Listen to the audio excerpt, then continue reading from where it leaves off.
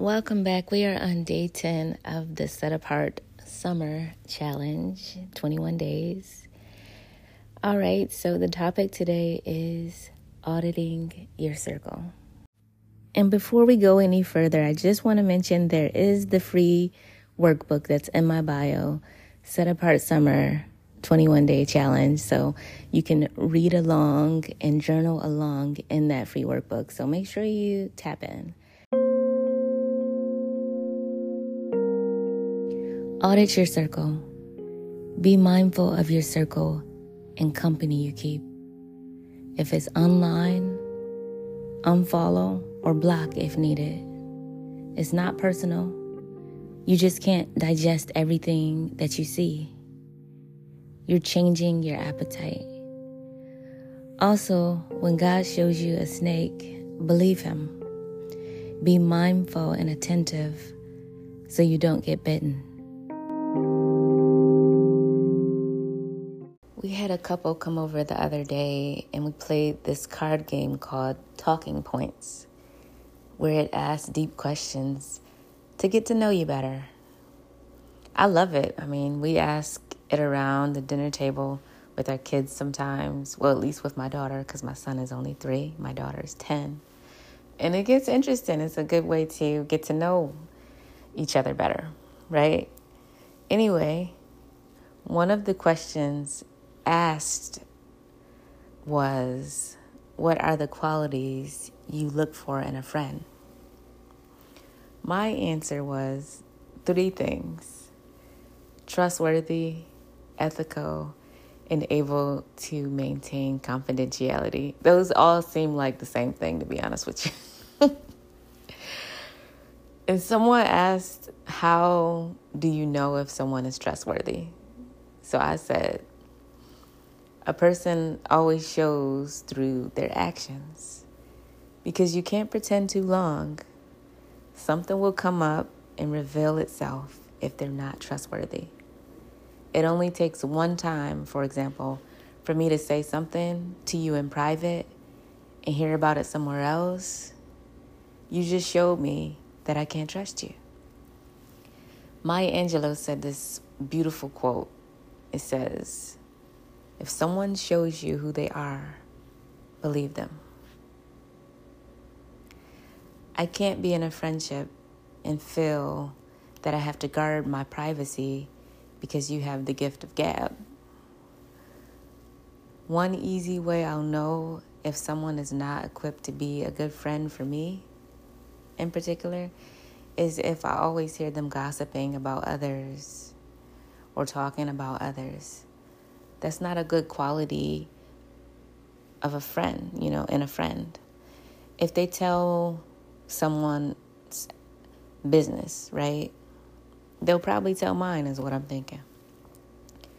Proverbs 16:28 says, a perverse person stirs up conflict, and a gossip separates close friends.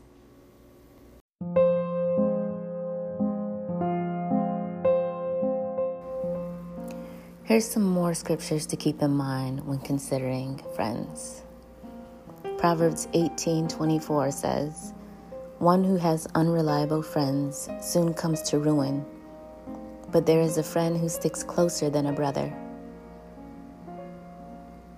Proverbs 17:17 says, a friend loves at all times, and a brother is born for adversity.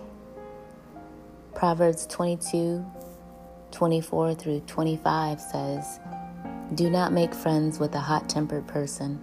Do not associate with one easily angered, or you may learn their ways and get yourself ensnared.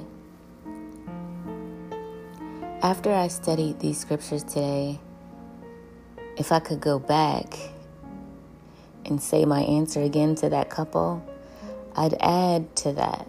And I'd say a friend should also love unconditionally and be reliable. Those are big for me since I'm such a private person, and I love and give of myself hard when I'm invested in a relationship. So I'd want that same dedication, effort, and love reciprocated, knowing my value. We should add value to each other, and it shouldn't be one-sided, with me always just showing up for you, but we should show up for one another. I used to be the giver, always giving of myself, my time, my resources, and never requiring anything in return, which is good, but what I learned is some people only want to take. Those are called users, not friends. Identify them and proceed accordingly.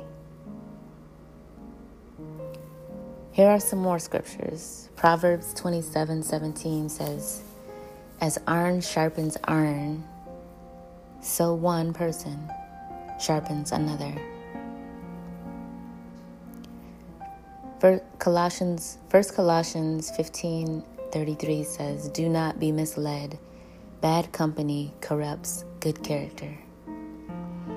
Ecclesiastes 4:9 says, "Two are better than one, because they have a good return for their labor." Job 42:10 says, "After Job prayed for his friends, the Lord restored his fortunes and gave him twice as much as he had before."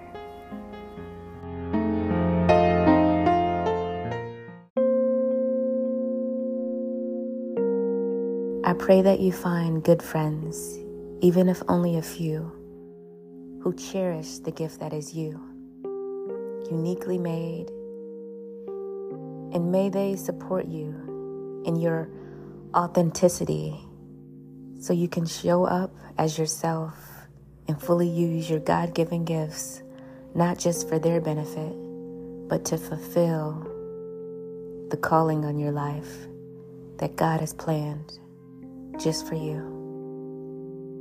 Amen.